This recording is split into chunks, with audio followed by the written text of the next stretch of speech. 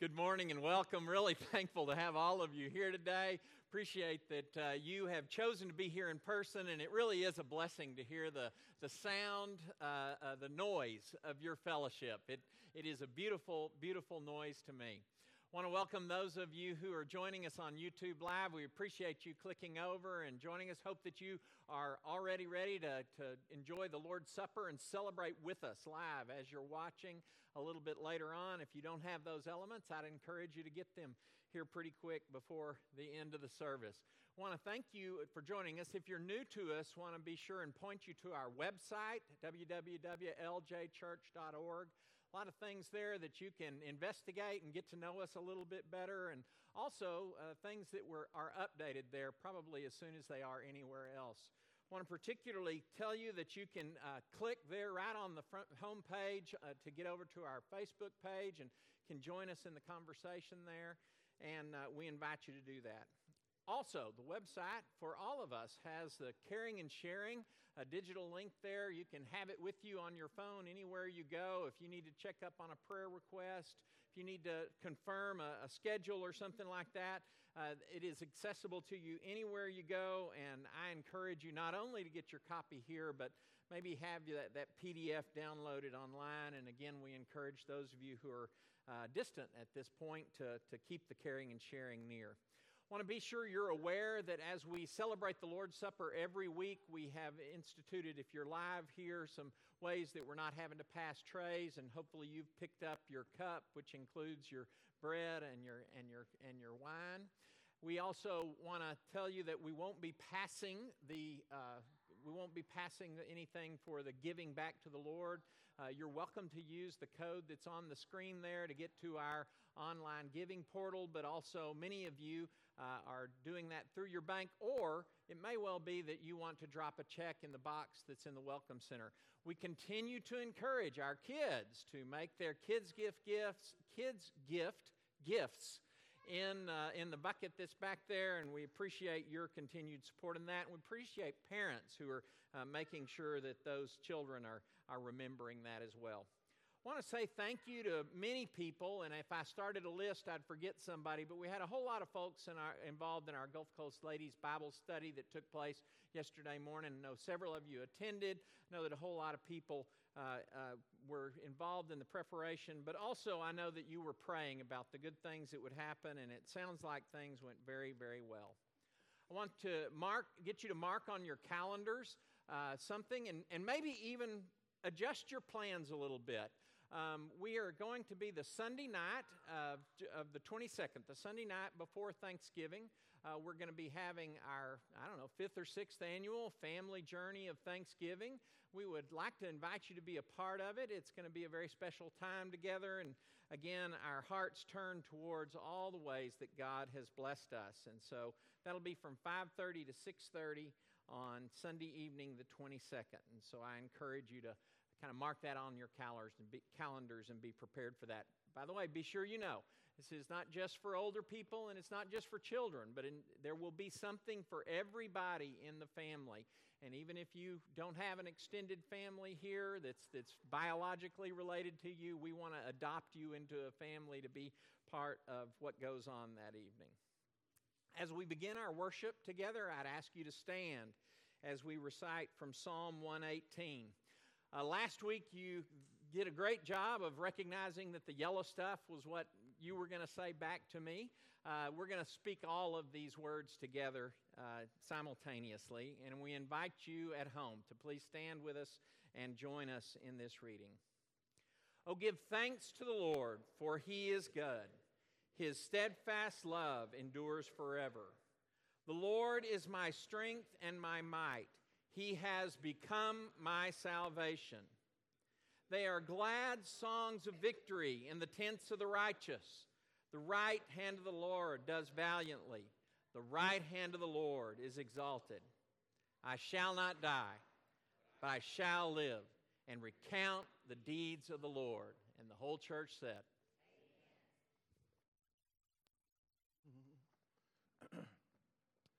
Blessed be your name in the land that is plentiful, where streams of abundance flow. Blessed Blessed be your name.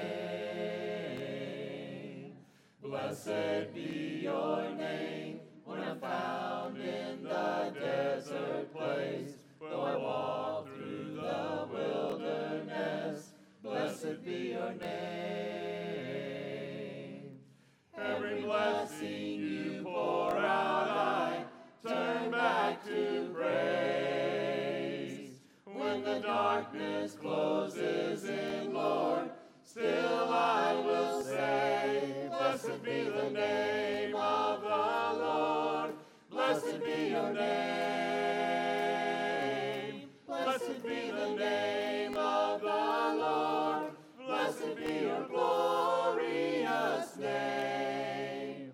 Blessed be your name. When the sun's shining down on me, when the world's all as it should be, blessed be your name. Blessed be your name. On the road marked with suffering, though there's pain in the offering, blessed be your name. Every blessing you pour out, I turn back to praise. When the darkness closes in, Lord, still I will say, blessed be the name of the Lord. Blessed be your name. Blessed be the name of the Lord. Blessed be your glorious name. You give and take away. You give and take away. My heart will choose to say, Lord, blessed be your name. You give and take away. You give and take away. My heart will choose to say, Lord, blessed be your name. You give and take away. You give and take away. My heart will choose to say, Lord, blessed be your name. You give and take away. You give and take away. My heart will choose to say, Lord, blessed be your name. Blessed be the name of the Lord. Blessed be your name. Blessed be the name of the Lord. Blessed be your glorious name. Blessed be the name of the Lord. Blessed be your name. Blessed be the name of the Lord. Blessed be your glorious name. This time, stage 2 and praise kids can be dismissed, and those that are helping with that effort. Appreciate the people who work back there. A lot of work is being done for our kids, and I really do appreciate that. Oh, worship the King, all glorious above, and gratefully sing his wonderful love. Our shield and defender, the ancient of days, pavilioned in splendor and girded with praise. Thy bountiful care, what tongue can recite? It breathes in the air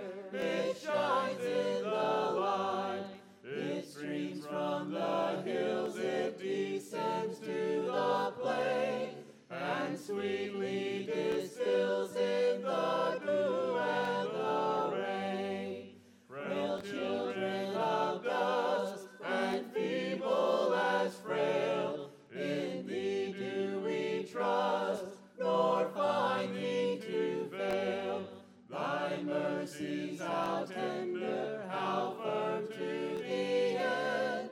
Our Maker, Defender, Redeemer, and Friend. Please be seated.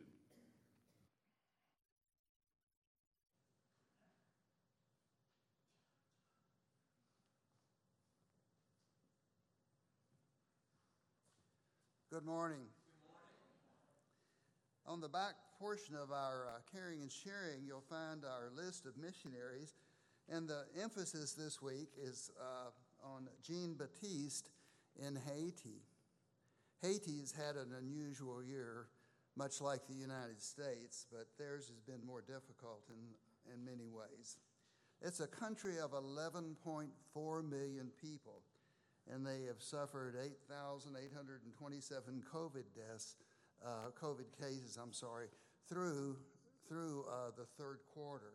It's been a difficult year, but now the schools and the churches are starting to meet again, and they're wearing masks and they're doing their social distancing. It's their new normal, like ours.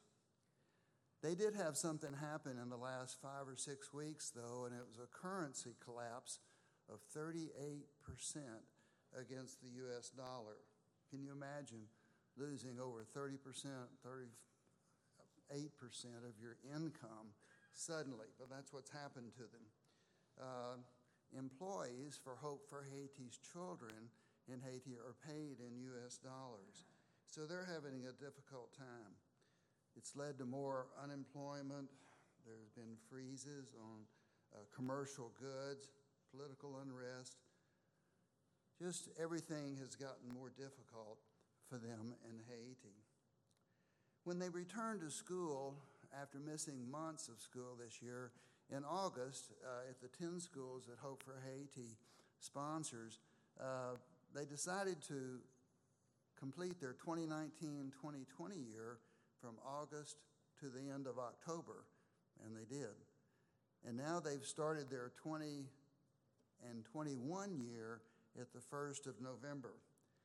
They gave them backpacks, school supplies, school uniforms to the 10 schools they sponsored and sent them all home with a bag of food for their families. It's just a different type of year there, much different than ours. This summer they did have a Camp Hope. They had 177 kids come from the 10 different communities where the schools and churches are that they work with. 77 of those children committed their lives to Christ, over 40% of them for the first time. And so it was a big event in the Haitian programs that Hope for Haiti runs. They were able to put a new roof on one of the school/churches. They were able to add on to another building. So they have had some things that have happened that are good. But their needs include finances because of the 38% collapse in the gourd, the Haitian dollar, if you will. They need money to buy these kids food when they come into the school because that's the only meal that many of the children will have that day is when they come to school. They're also beginning a clinic to build a clinic at Thomaseau where they have an orphanage and a large school, and they're going to have a building built for $100,000, no air conditioning. There will be electricity, I think, in it, although there aren't in the other buildings. They will have running water, I think, although there aren't in the other buildings. And they will have a nurse that stays there. And that's one of the clinics that we go to. You know, I've been going down there for the last 4 years, and this year we were to go in January, but the clinic was canceled because of the COVID conditions. They're trying to think of a way of putting a skeletal clinic together with just one doctor, a couple of nurses, and some other support personnel that live there already. They're going to announce in January whether they're able to do that this year. It's just been difficult. They need $100,000 for that clinic to build it, and they've already raised about $50,000 of it. So they're progressing with their plans, but their dire need is money for food for the children when they come to school. So that's our mission emphasis this week, the The Hope for Haiti's children, the ones here in America that support that work, are wonderful people. I enjoy going down there with them. We'll just have to see what the future holds and what God will do with that work. Let's pray for them this morning. Father God, we're so thankful to you for our participation and what you've given us the opportunity to do with Hope for Haiti's children and the children in Haiti. We pray for that country, Father, for the difficult times they have, for their need of food, their financial needs, Father, their need of clean water to drink, and the many illnesses that the children face every day of their life. We ask you to bless their schools and bless the Christian education that they're getting in those schools. We ask you to bless Jean Baptiste, who we support there, Father, and we ask you to strengthen him and the other Native workers that he works with in Haiti as they teach these children, as they encourage them, and they teach them to be leaders and Christians in their communities. Thank you for all you do for them, Father. Thank you for Hope for Haiti's children and the good people that work in that organization and that have let us help support them. Thank you, Father, for all you do for us. In Jesus' name we pray. Amen.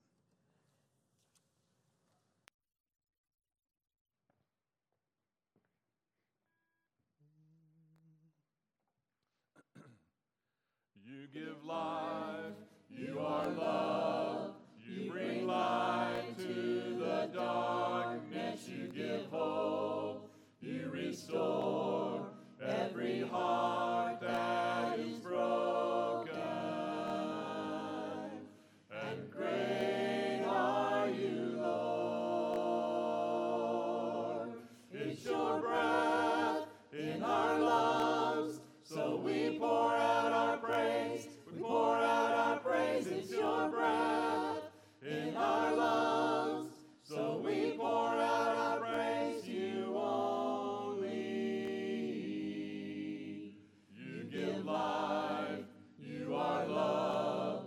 You bring light to the darkness. You give hope. You restore every heart that is broken. And great are you, Lord.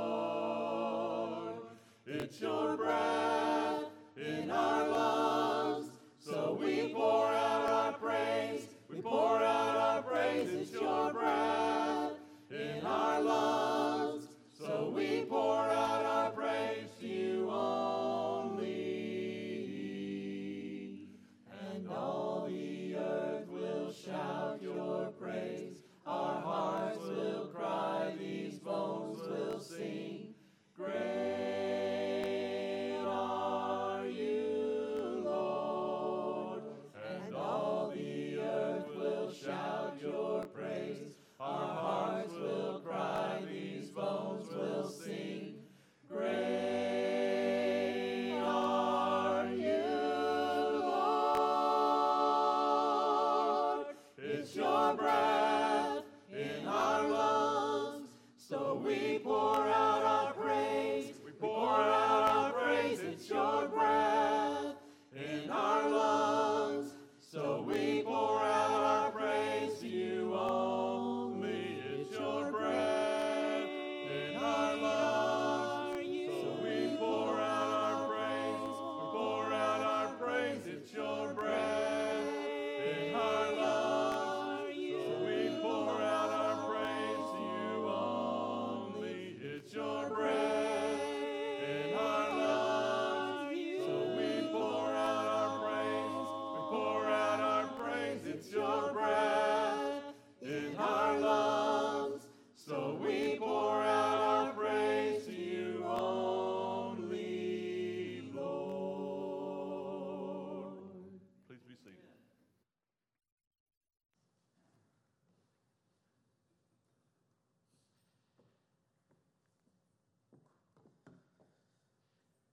Good morning. This morning's first reading will be Titus chapter 3, verses 3 through 7. At one time, we too were foolish, disobedient, deceived, and enslaved by all kinds of passions and pleasure. We lived in malice and envy, being hated and hating one another. But when the kindness and love of our God Savior appeared, he saved us, not because of righteousness of the things we had done, but because of his mercy. He saved us through the washing of rebirth and renewal by the Holy Spirit, whom he poured out on us generously through Jesus Christ our Savior, so that having been justified by his grace, we might become heirs, having the hope of eternal life.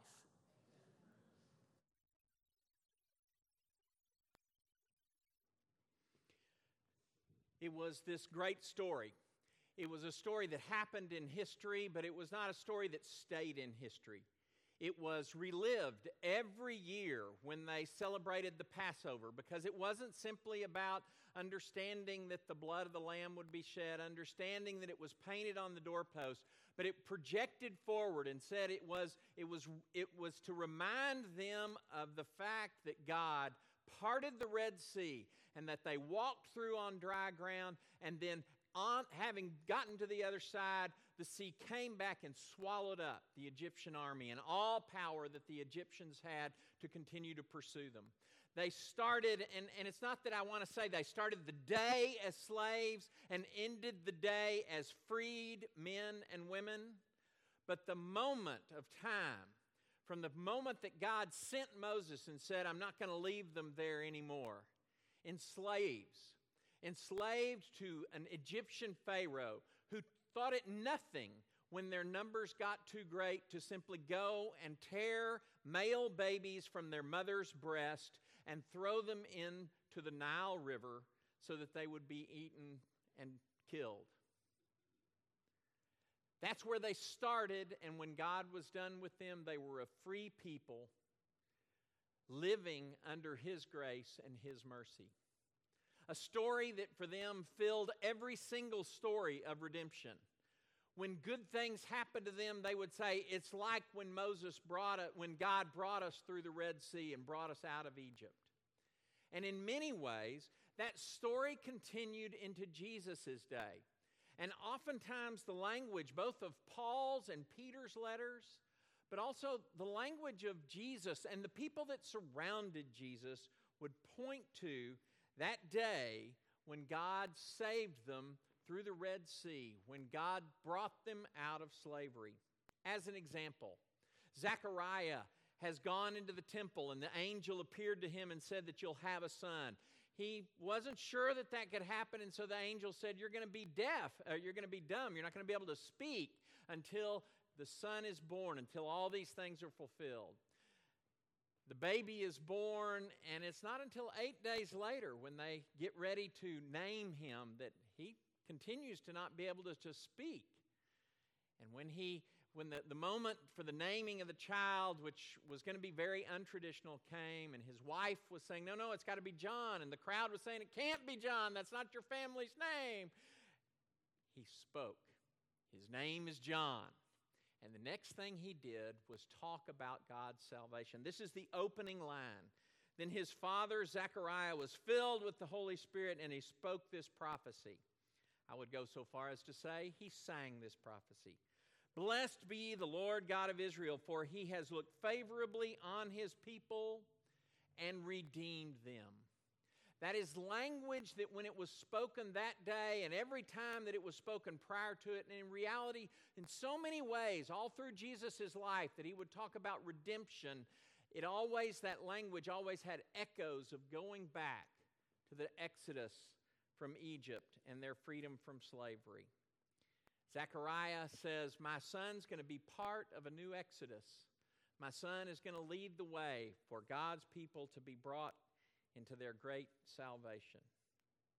So it is that great yearning of God's yearning from the moment that men and women, Adam and Eve, chose to say, you know what, I think I'll do it my way, and pick that fruit from the tree. It has been God's yearning to save them. It has been God's yearning to point towards his salvation. whether that was in calling Abraham, whether that was in calling Moses, whether that was in the power that was exerted in the signs in Egypt and the power of bringing them through the Red Sea, whether it was the moment where Joshua came into the promised land and the walls of Jericho fell at the voices of the children of Israel, or whether it was the raising up of David, or whether it was that day when a small remnant were able to come back from exile in Babylon. But none of them pointed more. And it was the angels that celebrated in heaven and wise men from the east and lowly shepherds that came around a cave where a baby lay in a feed trough. And they said, the salvation of God. God's yearning to be with His people. God's yearning to bring His people back to where they would be.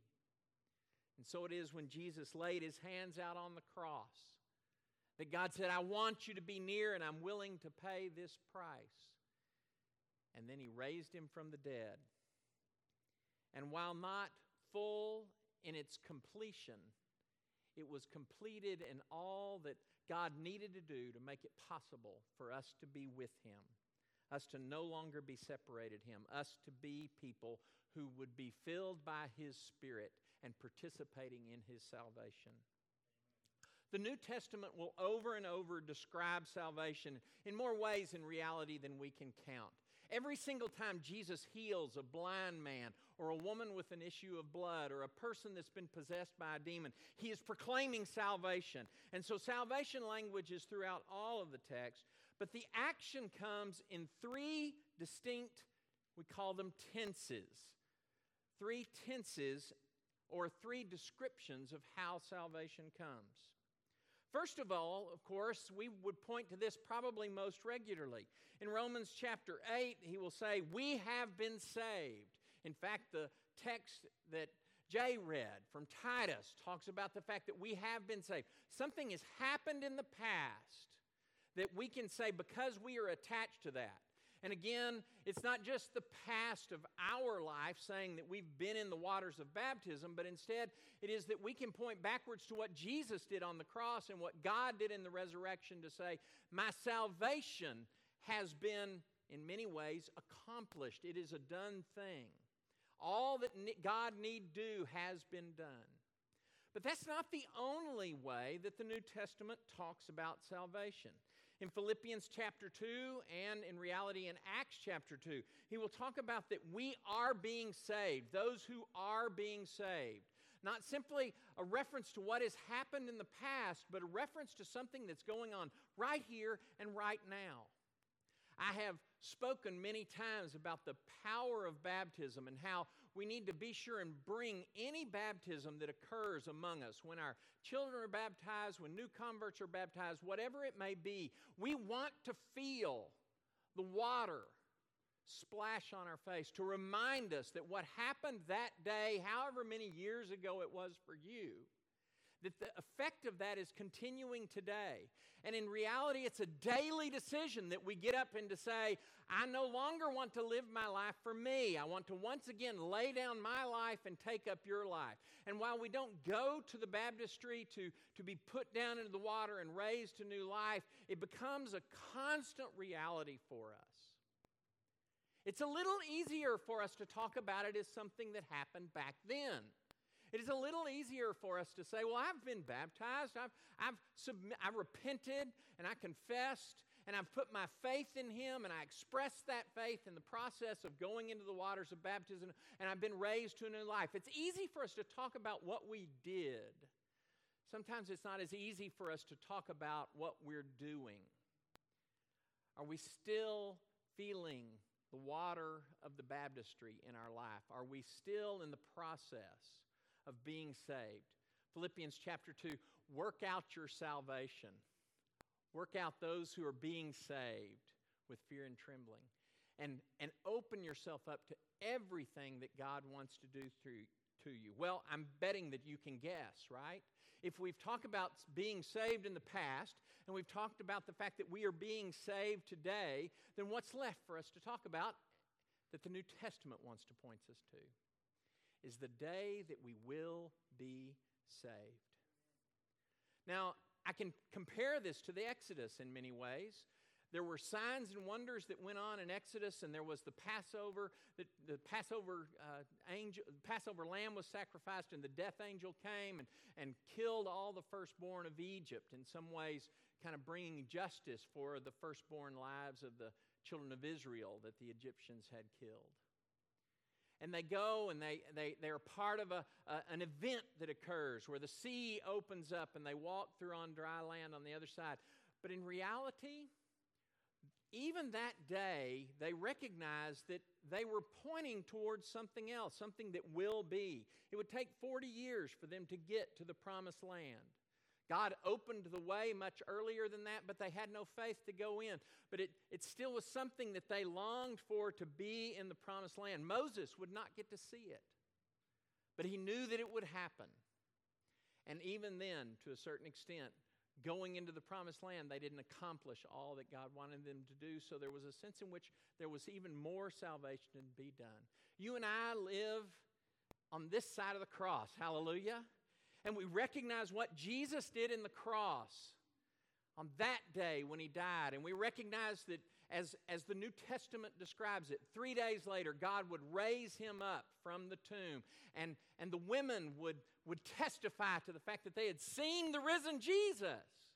And on that day, we could say salvation came. But we continue to experience the opportunity to step into what God accomplished in the death, burial, and resurrection in Jesus. And aren't you thankful? Aren't you thankful that it didn't end on that day? It didn't end on the day of Pentecost, when the thousands heard the message of repent and be baptized for the forgiveness of your sins and receive the Holy Spirit. Aren't you thankful it didn't end that day? And I'm really thankful it didn't end on the day of my baptism, because there's so much more that God wanted to do around me and in me and through me. It's about his salvation coming to the world. But what we all point towards, it's a powerful thing. We all point towards the day when all the questions, all the wondering, all the struggles, everything will be put aside, and it will all be behind us, and we will live in the presence of God forever and ever and ever. I don't know where your place of worship is. I don't know where it is that you feel closest to God. Maybe it's with the rod and reel in your hand and casting out there, and you get that hit and you get to pull in a fish. Maybe it's the idea that you get to be out on a hike in nature. And let me just say, hikes somehow or another are more fun when you're up in the mountains and all those kinds of things. Or maybe it is sitting on a beach. And I love our beach.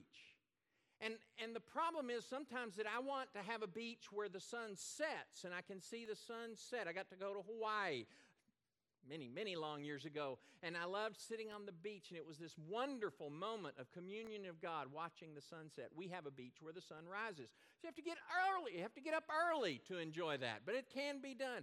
Or maybe it is that you're wired, that you come together in the assembly of the Lord, whether you're here in person or you're online, and you say, I hear the songs of salvation.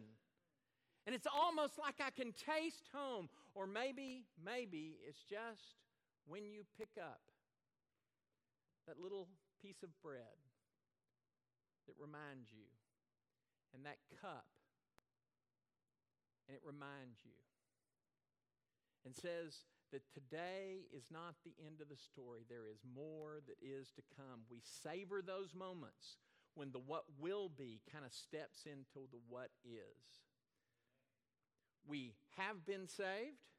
We are being saved, but hallelujah, what we're living in now is not the end of our salvation, because we believe that it will be made complete when Christ returns and all things are made new. There were so many people in the Bible that could talk about the way God saved them, but it seemed that one of the ones that was a main actor, especially as we talk about our foray into the gospel, it would be Paul. Paul, who was a devout Pharisee. He was zealous for God, and he was willing to kill people because he was so zealous for God. He was willing to persecute and enslave, put people in jail, people because of his love for God. And if there was anyone who could say, my path was going this way and God did something and it took me in a whole nother direction, it was Paul. That day on the road to Damascus, and the light came, a light that if you ever have a scientific question about whether light has substance or not, you can point to this story. It had enough substance to knock him to the ground. That's not a scientific argument, but I like making it anyway. Knocked him to the ground, and he heard a voice. Christ appeared to him. He will say it that way. Christ appeared to him. And from that day, now let's be sure and say, I don't know how you say no to God at that point, but I still believe that he had the opportunity to say, no, I'm not going to believe it, but he didn't. That moment when God reached and said, your life has been completely contradictory to what I want it to be about, and I want to point you towards my true salvation. Not the salvation of being a legalistic Pharisee, but a salvation that understands that Jesus is the Messiah, the Son of God, and that everything that you wanted the law to do, that it could never do, is accomplished in Christ. His life went in another direction entirely. And Jesus, almost from the get-go, said, I have something I need you to do that has nothing, it's the wrong way to say it, that isn't primarily centered on the Jewish people. Instead, you, this greatest Jew of Jews, I want you to be the man who breaks the barrier, who follows my lead through the Spirit.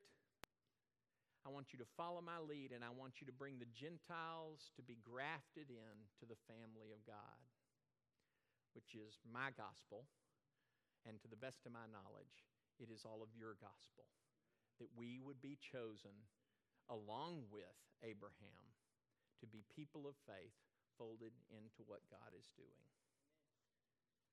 But sometimes we forget when we talk about being saved, whether it was something that happened in the past and we point to the waters of baptism, or whether we talk about saving in the process that's going on today and we're being shaped. And last week we talked about that process of being made holy, coming closer to God, being more who He wants us to be. Or we talk about salvation that might happen in the future. Sometimes we forget at the center of it all is not that we are saved so that we have something to put up on the shelf, like an award. Everybody remember when you were in whatever it is, 2-year-old soccer, right? And everybody got a trophy, or you were in 3-year-old softball, because they have to wait till 3, because kicking is one thing, hitting's quite another, right? Or wait until you're in 5, and the basketball game is literally 6-2, and we've played for 20 minutes, and that's all the baskets that are made. But everybody at that stage, that was as good as the jokes are going to get. Y'all can either get on board. I heard the people on YouTube laughing before you laughed. But we put that trophy up on the shelf, and we say, look what I've done. You hear what's wrong with that? Look what I've done. In reality, it's true about the trophy on the shelf, isn't it? When it's 2-year-old soccer and 3-year-old softball and 4-year-old, 5-year-old basketball. You didn't do anything to get it. You showed up, you signed, your parents paid the money, you played a game, and you got a trophy. Woo! And you thought more about the oranges at halftime than you did about the trophy. And sometimes that's the way we think about our salvation. We put it up on the shelf and you say, look what I have, or look what I've done. It's never about what I've done. It's always about what God's done. And if God has done something in the past, I can promise you that God is continuing to do something today, and God will not stop until it is fulfilled. So what are we saved for? Might be the question we should ask.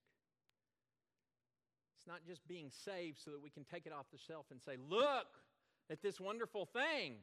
It's all done and complete. Oh, wait, let me get a little dust off of it. There we go.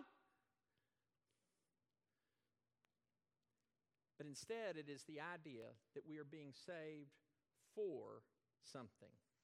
We're being saved for God's purposes. Paul puts it this way. I'm going to quote larger context around the Philippians 2 passage. Therefore, my beloved, just as you have always obeyed me, not only in my presence, but much more now in my absence, work out your own salvation with fear and trembling. That's that process word. Work out that which is continuing on. The tense there is continuing action. And before you kind of put it and say, oh, wait a minute, this is talking about me kind of doing things by myself. Notice that my beloved, all of you, work together to work out your salvation. For it is God who is at work in you.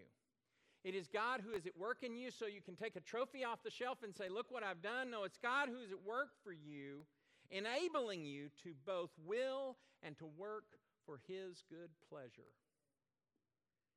If holiness that He points us to is about being near Him, then the process of salvation is the process of me working my life closer and closer to the holiness that He wants me to be, that He is, and that He invites me to become. One more thing that we might forget. First, we forget that we're saved for something. Second thing we might forget, and let's just quote it first and then we'll talk about it. Genesis chapter 4. Isn't it interesting that it will come so early in the pages of the Bible? Cain, in jealousy because his sacrifice was not found acceptable, ambushed and killed his brother Abel, and God came to him. It's exactly like what happened in the garden. Do you remember? God comes and He says, Adam, where are you? He knew exactly where he was, but He wanted to ask, where are you? Are you running away from me? Admit that you're running away from me. Admit that you're wrong. And He comes to Cain and says, where is your brother Abel? He doesn't say, I know you killed Abel. Did he know he killed Abel? The answer, of course, is yes. That's not what he asked him. He says, I'm inviting you to say, yes, I broke covenant. I did things outside of what God would have me be about. But that's not how He answers. I do not know. Am I my brother's keeper? Ooh, baby. Those words ought to echo in our ears. Now, I have to admit that sometimes I say them tongue-in-cheek, right? How are Drew and Catherine doing? Am I my children's keeper? I don't know how they're doing. You call them, ask them how they're doing. How's Elise and Jason? How's that ministry going in San Angelo? I don't know. Am I my children's keeper? You call them, ask them. If you're interested, I guarantee you they'd love to tell you about it and ask you to pray for what they're doing. So sometimes I do it tongue-in-cheek, but make no mistakes. The answer to that question is God resoundingly saying, yes, you are your brother's keeper. And when Lot gets pulled away, God says to Abraham, don't let him go his own way, help him. And when the children of Israel at Sinai put up the calf, and God says, I'm just going to get rid of all of them, and I'm just going to restart with you, Moses. Moses said, no. Please. And then He spent 40 years helping shape them away from the golden calf and towards a people who would love God with all their heart, soul, mind, and strength. Amen.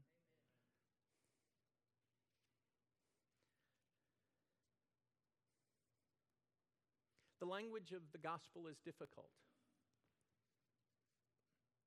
But I would have to say that my reading of the gospel of Christ says that one of the most painful things that happened to Jesus was when He said goodbye to Judas, having dipped the bread.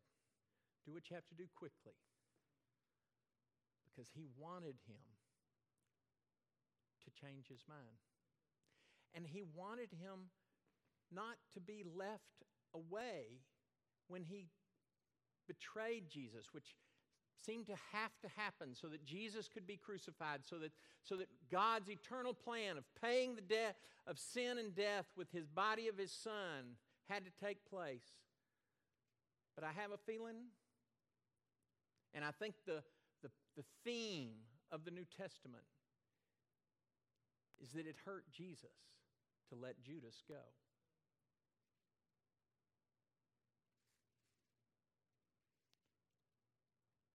And Jesus immediately said to Peter, "Peace be with you."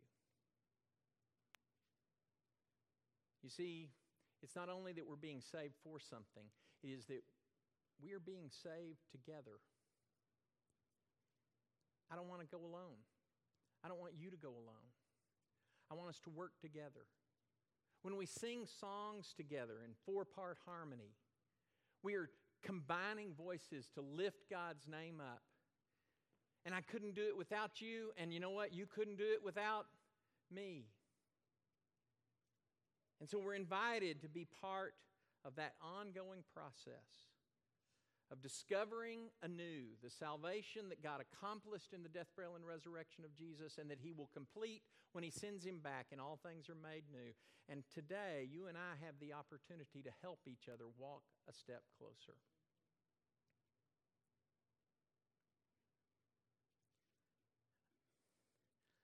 There are no solos in foxholes. When armies go out to fight, they never train them to, you just do it all by yourself. Armies are taught to go out to fight arm in arm, side by side. And I want to pick up God's armor together with you and us move forward into the great salvation every single day that He wants us to be about. Because being saved is as much about the now as it is about the past, and it is about the present, about the future. You know, I love it. Very quickly, I love the way you are saying with your actions, COVID must be over. We're at church, what do we need a mask for? We're at church, why do we need to social distance? We're at church, we want to say it's all over and done. And somebody say amen, there'll be a day when it will be, yes? But it's interesting that you come to church. Now, I know that there are folks, but I'm thinking there are fewer folks who behave that way at the grocery store. You don't just run up and hug somebody at the grocery store, for the most part. If you haven't got your turkey yet and you get there the day before Thanksgiving and you find the exact right turkey, you may reach in that and hug the turkey, right? But it's, in many ways, you're wishing it was over. You're wishing it was finished. You're wishing we didn't have to be separate and have to wear masks and have to not see everybody. We are so wishing that you could be with us. And so it is that every single day, you and I, not about COVID, but you and I get to say, someday there'll be no more hatred, and I get to remove a little more hatred from my life. Someday there will be perfect justice, and you and I get to step in and say, reach down to people who can't stand up for themselves and try to lift them up in some way. We get to join with an entire nation in trying to feed children in Haiti and say there'll be no more hunger. We get to join with people who are building houses and say there won't be anybody who's going to be homeless. We get to join with each other and say no one is going to be left behind. Being saved is as much about the now. Salvation is as much about the now as the past or the future. Acting today like new creation is come.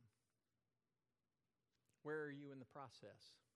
Is it yet something that you can point to the past and say, I've been saved through the waters of baptism? If not, we'd love to talk with you. There are many people here would be glad to work through the process of how you step into the water of baptism and what God wants to do with you there. Or maybe you're somebody who needs to be reminded that I'm continuing to be saved. God hasn't given up on me yet, and I need this church to pray for me. Or maybe you just want to say, I'm losing my vision of what will be. Don't leave me behind. you want to reach out to us online, the number is there, and you're welcome to send us a message. I assure you that those messages will be followed up on. Let's take a moment to stand. Let's take a moment to stand.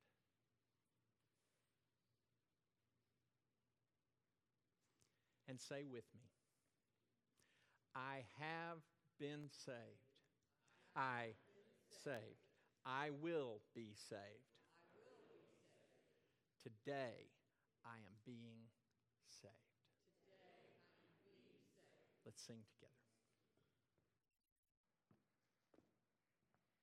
How sweet, how heavenly is the sight when those that love the Lord in one another's feast delight, and so fulfill the word. When each can feel his brother's sigh, and with him bear a part. When sorrow flows from eye to eye, and joy from heart to heart. Please be seated.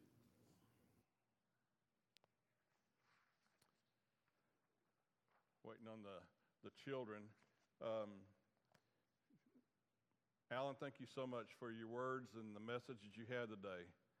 This song was not even in our list of planning. And so as he's preaching, I start reading these words, and I'm like amazed at how much this, I mean, if he read this, he would have been done a lot sooner.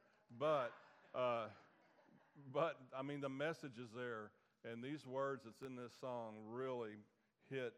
I mean, if you're talking about going from the cross, the mess that we've made, where we're at, our future, where we're going to, it's all in these words. So let's sing this together.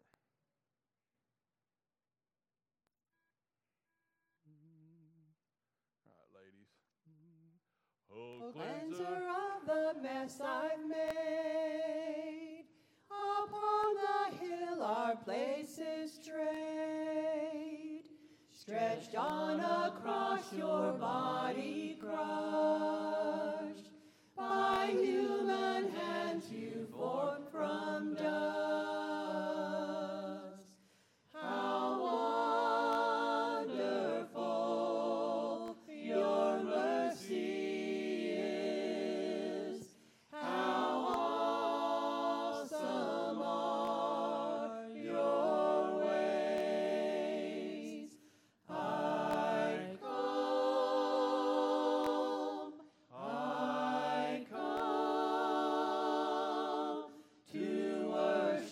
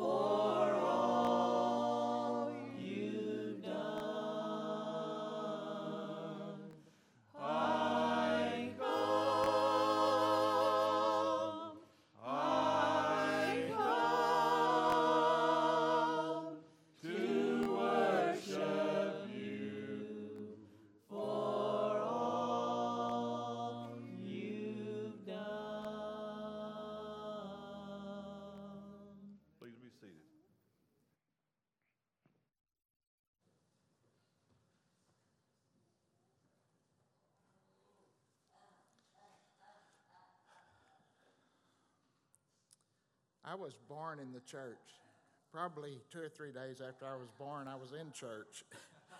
So I literally was born in the church. My dad was a preacher, so there's a lot of memories. My early memories of communion. My earliest memory is laying on a pew, and as the trays were being passed, the light hit the trays just right, and they were just sparkling on the roof. I don't know if y'all ever witnessed that, but that's what I remember, and I remember thinking that's really cool or whatever. I remember that the church all of a sudden would get a little bit quieter. It became more somber. It became more reverent. I remember seeing people that I loved and knew bowing their heads and closing their eyes and remembering things that were apparently very, very important. I didn't understand it at that point in time. I did get baptized, and then I remember my first participation in the communion process. All of a sudden, me, just a little old boy, I was accepted as part of the family. I was now a brother on equal terms with the people, with my family in the church. Later, Leanne and I got married, and we had boys. And my thoughts about communion changed. All of a sudden, John 3:16 became pretty real to me. The thought of what I would do to give my son became a tough thought to think about. 47 years or something like that of taking communion, I've had lots of thoughts. Here are some of the thoughts, and not near all of them, but some of them. The thought of the pain and suffering and agony that Christ went through. I've always thought about those leather straps. I've read the historians' accounts of what those leather straps were like, that they'd have pieces of metal, pieces of rock, pieces of glass on the ends of them. So when they hit the flesh, the intent was to cut the flesh. I think about that. Leanne, I like her thoughts. She thinks about 10,000 angels, that song. He could have stopped all that. He didn't. He did it for us. I also think about his blood being shed. And his blood is different than our blood. If I got some shirts that have a stain on them, our blood stains. His blood is just the opposite. It cleanses our sins. It makes somebody who's imperfect like me pure, white, holy, and clean. I also think, during times of communion, I've always thought a lot about it's a time for reflection. I think about, what did I do during this past week? How did I do? Did I do okay? The other thing that I've just started recently thinking about is I'm kind of new to the family here, but I'm part of this family. This is my family. But I have many other families. I have a family where I looked at those things happening on the ceiling, and I still have friends there in Campwood and Barksdale, Texas, Nueces Canyon. I have a family in Goldthwaite where my dad preached and where I lived. I have a family in Ackerley, Texas, where my wife is from. I have a family in Midland. I have a family in Abilene. These are places that we lived. And then, of course, my family here. But isn't it a cool thought that all of our families are all in fellowship today? Not only here, not only in the United States, Haiti.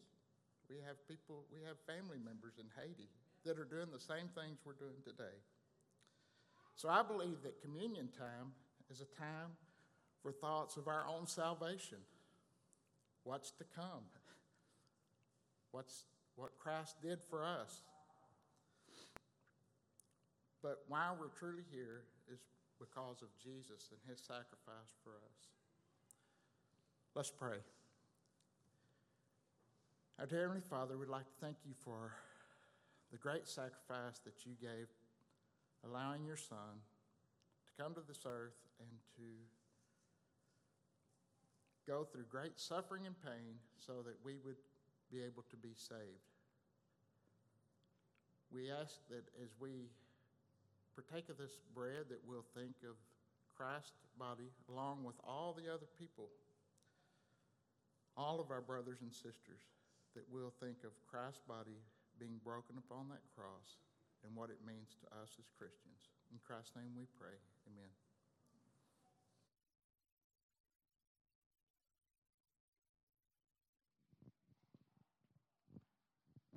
Lord, Martha said to Jesus, if you had been there, my brother would not have died. But I know that even now, God will give you whatever you ask. Jesus said to her, your brother will rise again. Martha answered, I know he will rise again in the resurrection at the last day. Jesus said to her, I am the resurrection and the life.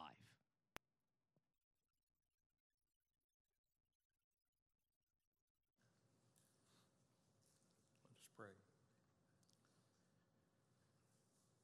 We continue to think about Christ, his shedding of his blood upon that cross. We're so thankful that his blood was shed that we can become pure and holy and spotless before you. We ask that as we partake of this communion and we partake of this cup, that we'll remember the great sacrifice that Christ made so that we could one day have the salvation with you in heaven. In Christ's name we pray. Amen.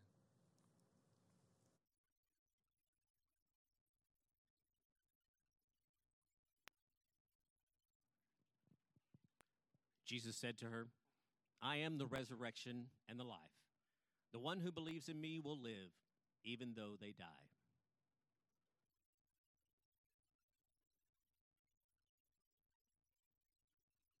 Say a prayer. Yeah.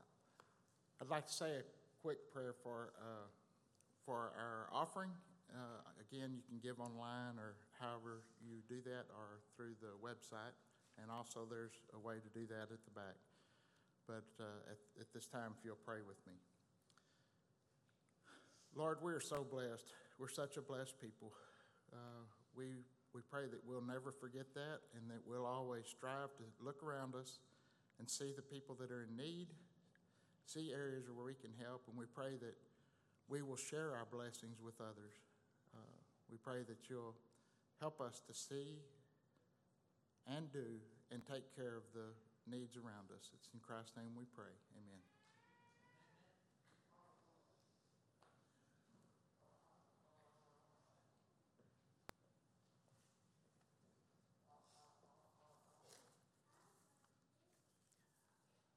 I want to welcome everybody here again today, and those online, welcome you here also. Our offering is different here with the COVID. We don't pass the collection tray anymore. We do it online, or we do it by sending it in by U.S. mail, or we put it in the box back there. And our contributions this year are very close to matching our budget. And so we've been very blessed by this congregation and the money that they've been contributing and able to do our budget here, and we appreciate that. One of the things that we're doing here shortly is Gary McBrayer asked me from Benevolence, asked me for you to start thinking about Christmas baskets. That's something that they're going to be doing, and they need you to come up with names of families that they can give them to, and he gave me some what they need here. I'm not going to read that here, but I will include that in the caring and sharing so that you can do that in the future. But that's something you should start thinking about, possible families that you know or see that would benefit from a Christmas basket. I want to thank Alan for the lesson he had today and for our journey to salvation with God here, and appreciate that. Also, a couple announcements to look at here. Our youth group is going to be having a fall retreat this next weekend, and so we need to remember that.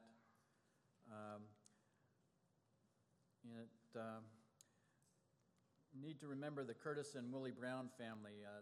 They both lost brothers, Clyde Brown and Johnny Barnes, and so that we need to remember them in this time and comfort them.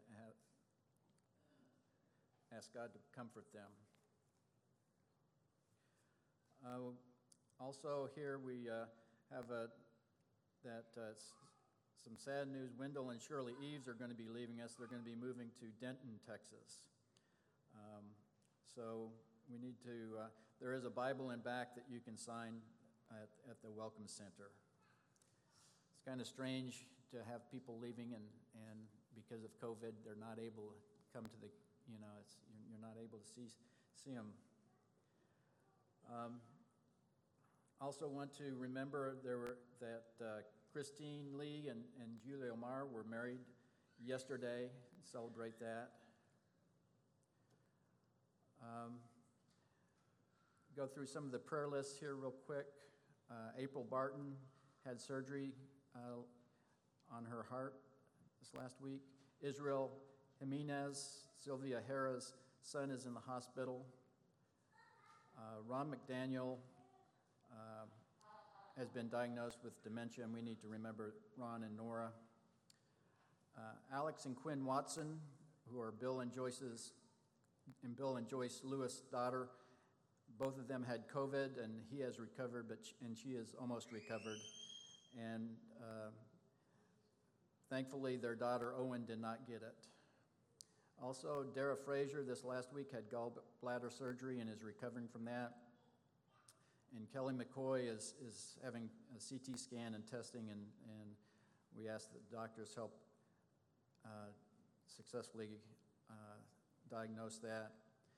And actually, my name is on the prayer list too. I have prostate cancer, and I'm going to be having surgery. I got surgery to remove the prostate scheduled for January 8th.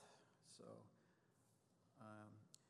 there's other people that are on the prayer list there. I'll let you look at that and get the details on that. I'll mention the names in the prayer here. Let me just see if I've covered everything that I think. Okay, shall we pray? Father, we come before you today and humble ourselves before you. We recognize you as all-powerful and the provider of all things. As it says in Romans 13:1, we ask that you help us subject ourselves to the governing authorities, as there is no authority except for the ones that you have established.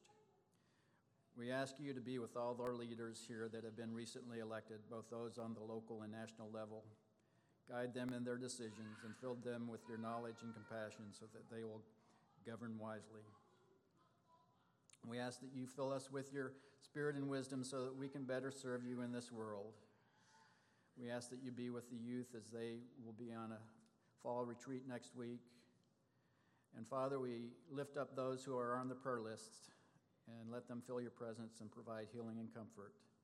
April Barton, Israel Jimenez, Neil Brown, Ron and Nora McDaniel, Kevin McBrayer, Scott and Christy Lewis, Alex and Quinn Watson and daughter Owen, Marie Vargas, Dee Rambo, Candy Crest, Jesse Marino, the Curtis and Willie Brown family.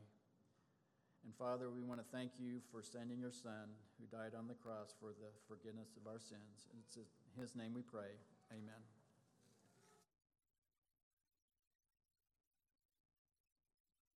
Be standing for our closing song, and then after the song, I ask you to sit back down for just a moment, please. Sing the wondrous love